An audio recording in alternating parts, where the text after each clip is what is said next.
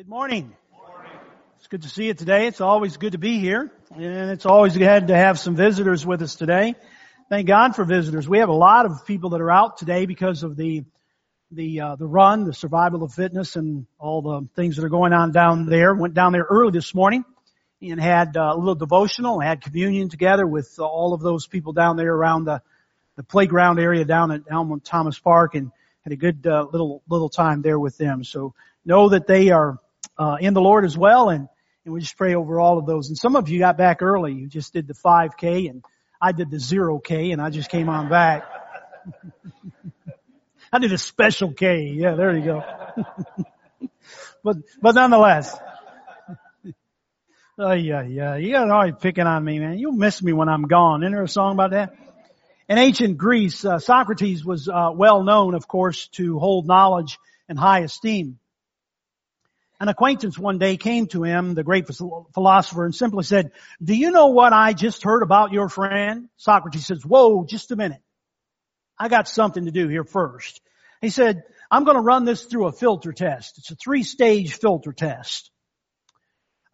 He said, "Well, okay, that'll be fine." He said, "It's a triple filter test. The first filter is that of truth." He said, "Have you made absolutely sure what you're about to tell me about my friend, the truth?" The man looked a little funny and said, No. "All right then," Socrates says. "So you don't really know if it's true or not. So let's try the second filter test, which is the filter of goodness. Is what you're about to tell me about my friend something good?" No, really, no, it's on the contrary." "Oh," said Socrates. "You want to tell me something bad about my friend, but you're not certain that it's true. But you still have an opportunity to pass the test with the third filter. And that's the filter of usefulness. Is what you want to tell me about my friend going to be useful to me?" The man simply said, "No, not really." Socrates went on to say, "Well, if what you want to tell me is neither true nor good nor even useful, why tell it to me at all?" That's good advice, isn't it? It really is. Now, each week I, as a minister, and I'm sure most ministers would say the same thing, they're trying to tell you the truth, so we impart to you the Word of God. We give you Scripture because it is all truth. And so therefore I try to give you the truth. I try to allow it to be something good for us, the goodness in it, of course, and what I try to deliver. And then certainly I want it to be useful. I want it to be something that you can take with you when you leave this place. Because if it's just the Word by itself, if it's just the reading of the Word, you can stay home and read the Word. But hopefully what a person does when they try to impart and teach a class or preach a sermon is they want to bring in God's Word. They want to bring something into light that maybe you've forgotten about or haven't seen it that way before, and hopefully you'll be able to use that to further your walk with Christ. It's to lift up, it's to encourage, if you will. Well, we've been trying to do that out of the book of Daniel. Daniel and his friends, we've called this series of messages. We discovered over the past a few weeks together, we discovered that Daniel was a man of this great faith and how we are to walk in our faith. And it pays great dividends, even in our times of struggle, and especially in our times of struggle, that our faith can actually shine in a powerful way, and Daniel's has up to this point. His integrity was impeccable. It was powerful. It was powerful for others to see, and how it affected their life and how it continued to affect their life in the chapters to follow, as we'll even see today. His willingness. He had a willingness about him to even step in and interpret the king's dream when no one else could do it. Not only to save his own life and his friend's life, but the lives of those that would not do the same for him any way, any form, any fashion, as we'll discover in next week's message. But yet today we will discover the influence that he had on his 3 friends and how it affected not only the 3 friends, but how it actually affected a nation. And how it can for us if we live our lives in accordance with God, what God would have for us. So let's get started. We left off in chapter 3, if you will, in chapter 3. But I need to move back to chapter 2, as you can see on the screen there for us today, to kind of set the stage of where we left off, or to catch those that weren't with us to catch you up a little bit. In chapter 2, the king had this dream. He was troubled by this dream, and he couldn't understand it. And we'll understand more of the dream actually next week. But he couldn't understand it. And so he sends out, and all his experts couldn't do anything for him. And so he sends out this decree, and he's going to have all of his wise men killed. That means Daniel and Shadrach, Meshach, and Abednego, and all the other wise scholars and everyone, they're going to be wiped out. But Daniel steps in, or is able to interpret the dream. And after he does, the king rewards him. That's kind of where we left off. So in verse 45 and following, 46, the king Nebuchadnezzar, if we remember last week, he fell prostrate before Daniel and paid honor and ordered the officials to bring incense and present it to him. The king said to Daniel, surely the God of your God is the God of gods and the Lord of kings. He's a revealer of all mysteries. So he's given him great praise to Daniel's God. Then the king placed Daniel in high position and lavished many gifts on him. He made him the ruler over the entire province of Babylon and placed him in charge of all the wise men. Hang on to that verse because we're going to come back to it in a few moments. But moreover, Daniel then requested. Notice how he is. He's got this heart to help other people. He requests that his 3 friends be brought in as well, and they were put in a particular place of, if you will, a ruling, if you will. Now, what I want to point out today, and what I said that I would do last week, is I'm going to talk about authority. This is important for our lives in every aspect of your life. Authority. Authority is important. I want to point out here today that Daniel stayed under authority at all times. Good piece of advice. King Nebuchadnezzar, was not Daniel's king. Daniel's king was God and God alone. He served him. And he set that in order, or God did, in all of that. And through that, he stayed under God's authority. And by doing so, God rained great blessings into Daniel's life, even though he was a foreigner in the land. Please understand this. In James chapter 1, it talks about the blessings, but all good and perfect gifts come from God. You stay under God's authority, and it doesn't matter where you're at in your life, where you're at or who you're surrounded by, God can get blessings to you if you stay under His authority. Give me an amen. Now, stepping outside of authority. This is where we have a problem. We always look at other people stepping outside of authority, but we don't necessarily look at ourselves. I would encourage us to look at ourselves today. Stepping outside of authority can not only cost you a job, it can cost you a relationship with God Himself. Let me explain. Authority. Authority is set in place by God, and when you try to rearrange God's authority, you better hang on, because it's going to get pretty ugly. It always has, it always will. Everybody has an opinion of authority. One of the struggles that's in our world today, if you watch, no one, and I say no one, wants to be under authority. Don't want to be under authority of the teacher at school. Don't want to be under the authority of those that police us, if you will. Don't want to be under authority of the government in which we have set before us. No one wants to be under authority. Christians need to understand our authority. Our authority is always in God, in Him alone. That's where it lies. Listen, you may have special talents, training, skills, but that does not give you permission to move outside of what God has placed in authority, no matter what you think. Usurping authority is not only wrong, it is a sin. Period. That's pretty hard, isn't it? But usurping authority is not only wrong, it is a sin when it comes to what God has placed in order. Humans have always struggled with this, and until you come to understand that the world and things in the world do not revolve around you, you will have a struggle with that. It doesn't revolve around you. Show me in Scripture where one person usurped the authority that God had placed in order, that got away with it undisciplined.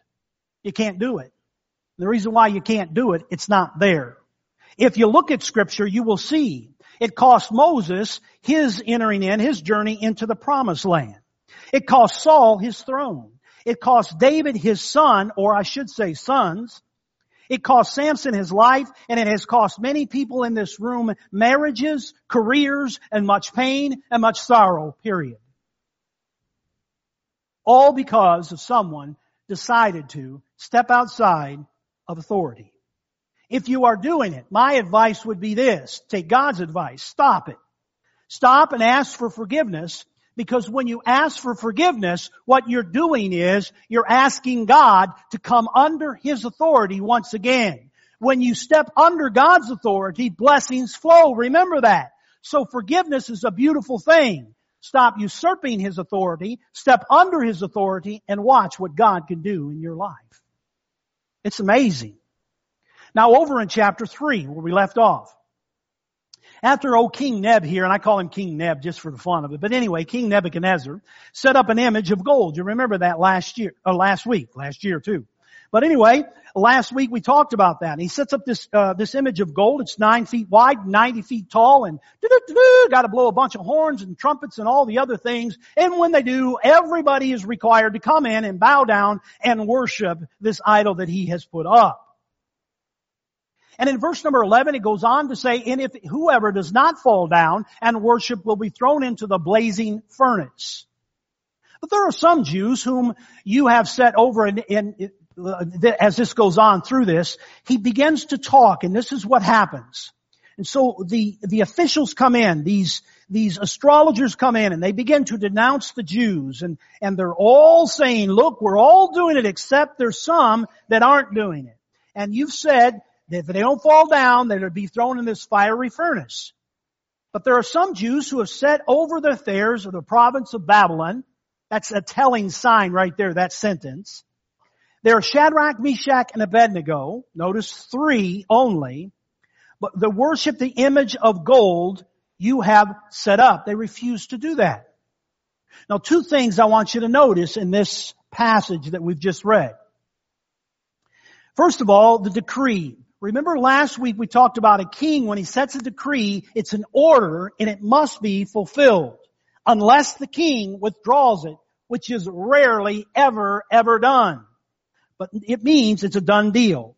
But over in chapter 2, when no one could interpret the king's dream, if you remember, he ordered that all the wise men be killed, and Daniel stepped in, or I should say, God stepped in, and he overruled all of that. Well, you're going to see here once again, God's going to do the exact same thing. He's going to overrule what others want to put in line.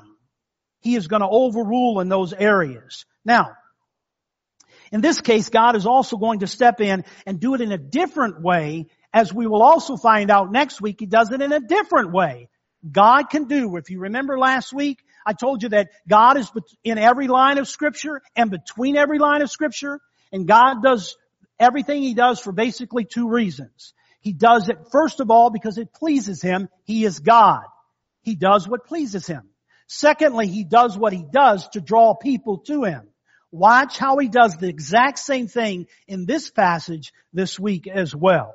Now, in this part of the story, He is going again to do the same. I find it interesting, however, that all of the wise men, these astrologers and all these people that have come to the king now and said all these things, hey, these 3 guys aren't doing what they're supposed to be doing. I find it interesting that they had no problem with the decree being withdrawn when it saved their life. But they couldn't wait to enforce it when it came to others. Why is the question.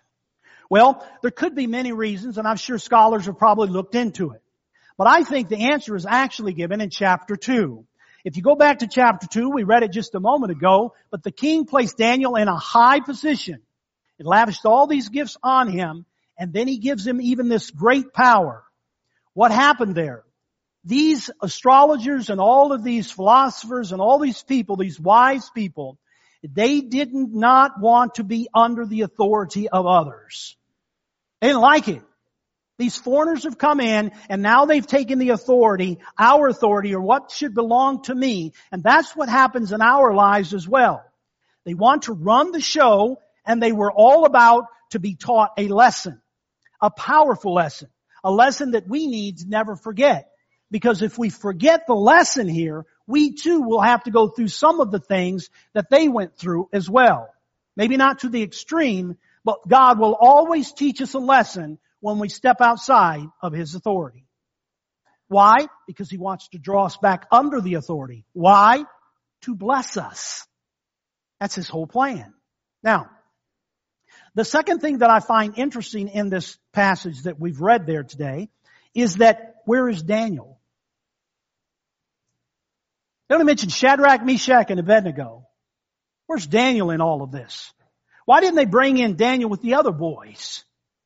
Could it be, I'm not sure, maybe he was out of town, some say. I don't think so, because he's put in charge of the court, the royal court there in Scripture, it says.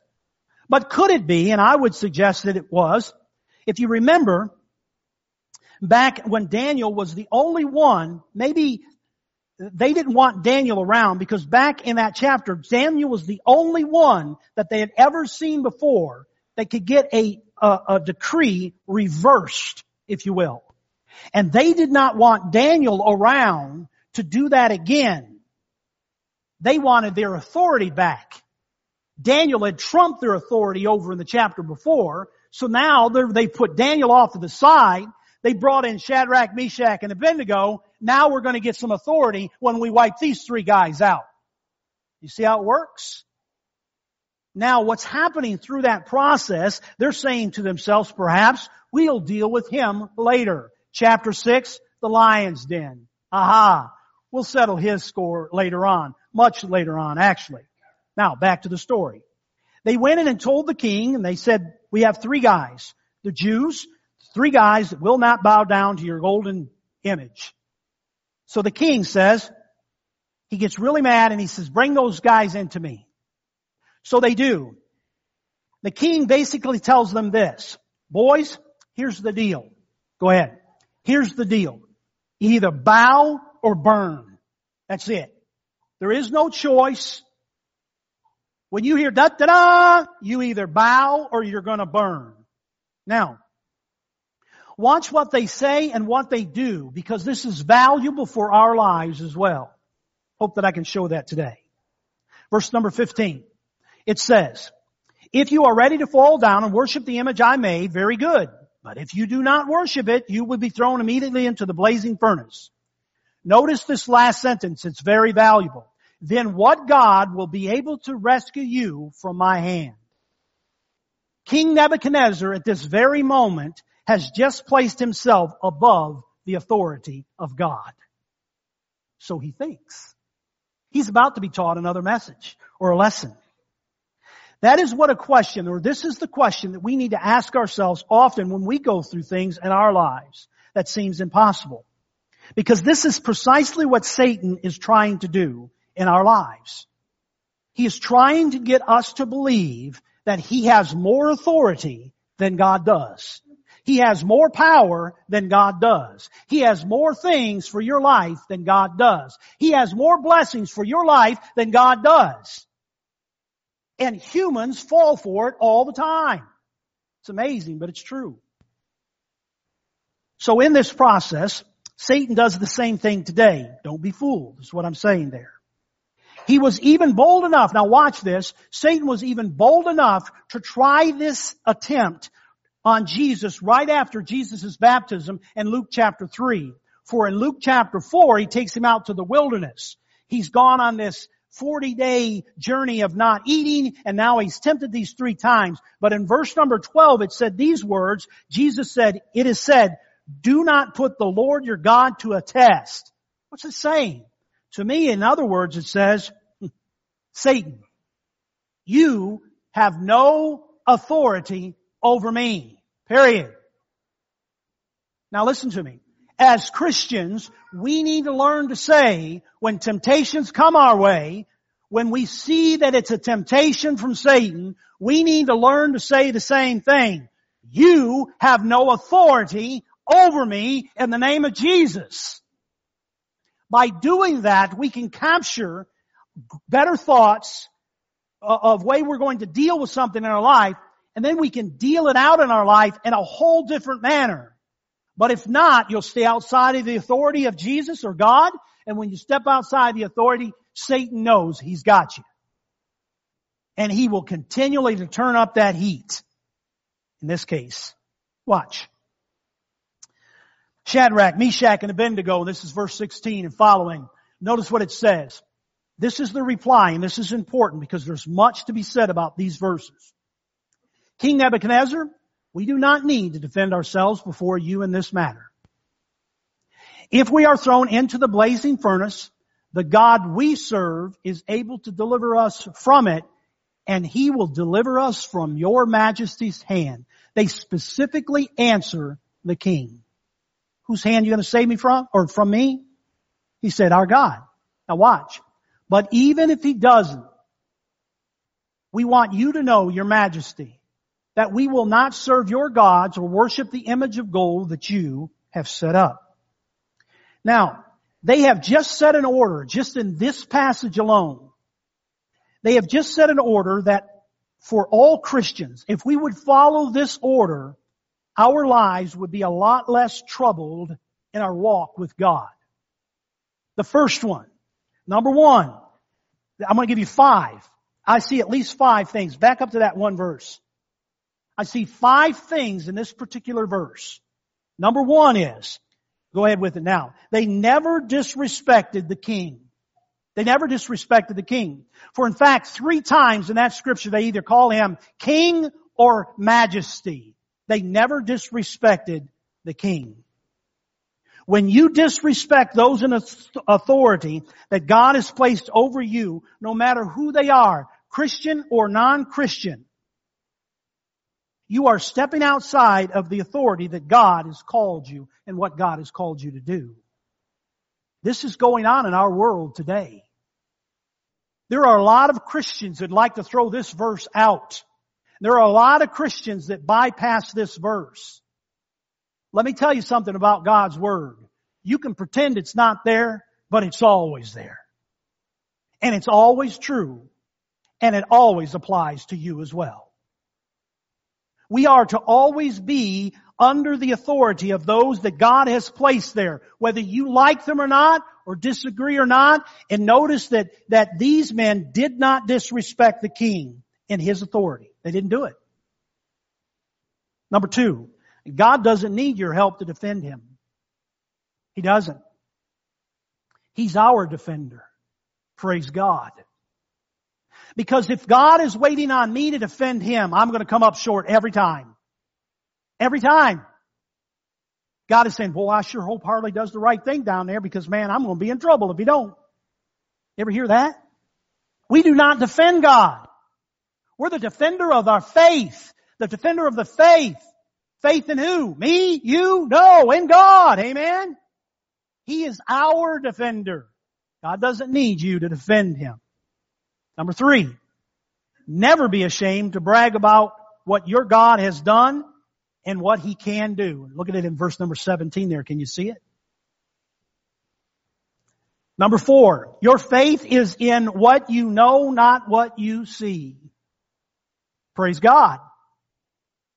That's a good one. Somebody needs to write that down and preach on it.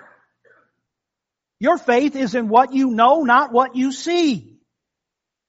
Their faith was in an eternal destination. Even if you know God, it's okay. Even if our God doesn't, it's okay. Their faith was in an eternal destination, not a worldly pleasure. Do you think all the people that bowed down to that idol, all the other people did, do you think every one of them wanted to do that? I don't. I think a lot of them just bailed out because they just wanted to save their own necks. That's what people do today. Number 5, you cannot serve 2 gods. God tells us try it. Can't happen. And it's not only about money in this scripture in Matthew chapter 6. I understand that. But you can't serve 2 masters. You got to make a decision. Who is it that you're going to serve? Stay under the authority of God, and stay under the authority of God is given permission for you to be under. When it steps outside of God's authority, stay under God's authority. Blessings will come. For listen to me. What if the blessing had not come of saving Shadrach, Meshach, and Abednego? We could have read the story and said, boy, that's a sad deal. That's a sad deal. What we do is we read the story and we say, wow, that's beautiful. What takes place, we're going to read about, that's beautiful. But even if God didn't, Shadrach, Meshach, and Abednego would win. And no matter what takes us out in this world, we need to understand, as Billy Graham said, I read the end of the book and we win. Amen? Amen. All right. Now you would think, back to the story, you would think old King Nebuchadnezzar, after being reminded about this great God, this real God, he would have remembered something. This is a short period of time in which Daniel had a conversation with him. You remember that? It seems to me that he would have remembered what Daniel said back in chapter 2. Your God is God. Your King is the King of Kings. Oh, surely the goodness. You're the right one. But nope, he had a short-term memory loss. And went back to his old self.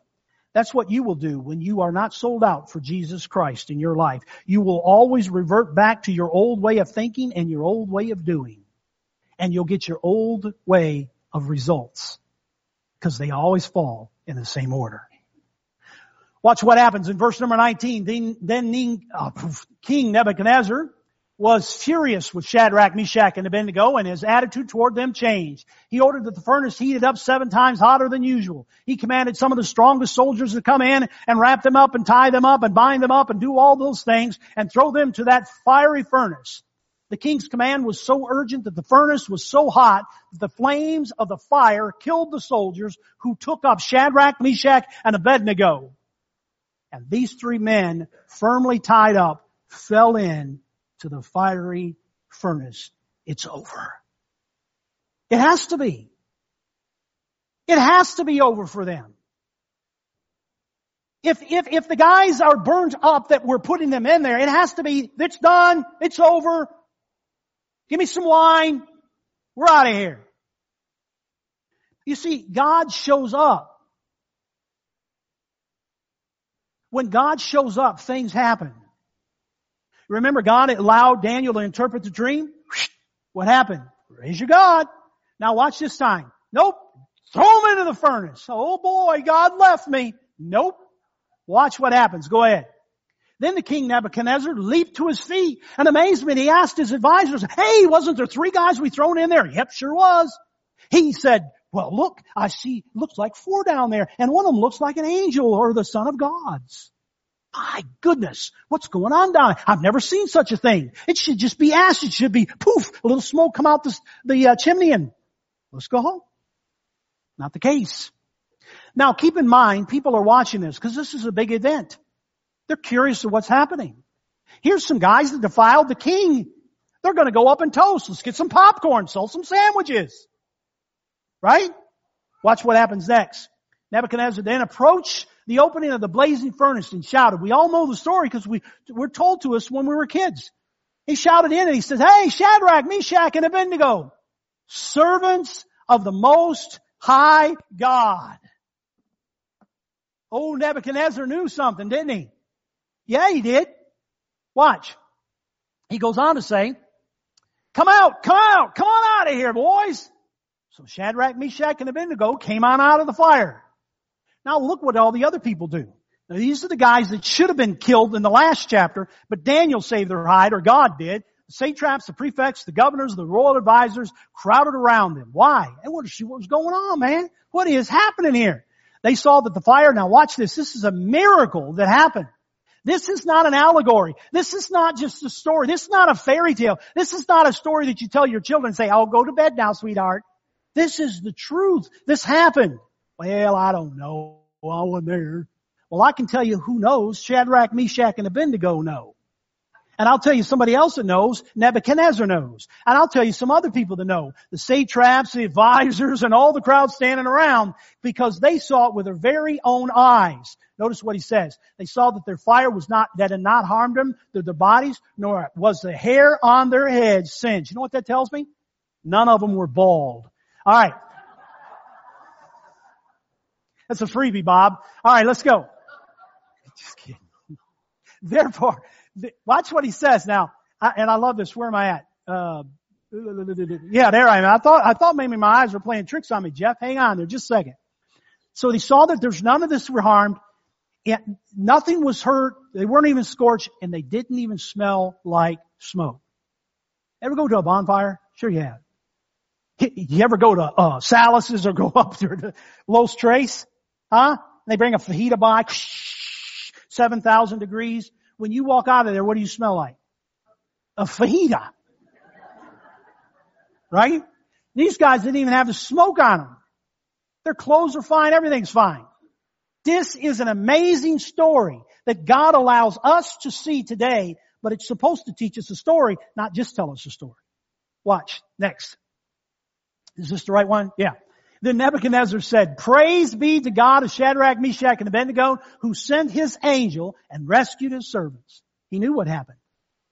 They trusted in him and defiled the king's command and were willing to give up their lives rather than serve or worship any god except their own God. Get that? Little God, little g. Big God, big G. Always the case. Therefore, I decree. Boy, does God love decrees, didn't he? I decree that the people of any nation, now watch what happens here, any nation or language who say anything against the God of Shadrach, Meshach, and Abednego be cut into pieces and their house will be turned into piles of rubble, for no other God can save in this way. And the church should say, Amen. Now, then the king promoted them, Shadrach, Meshach, and Abednego, in the province of Babylon. Now I find this interesting. Why? Because of this.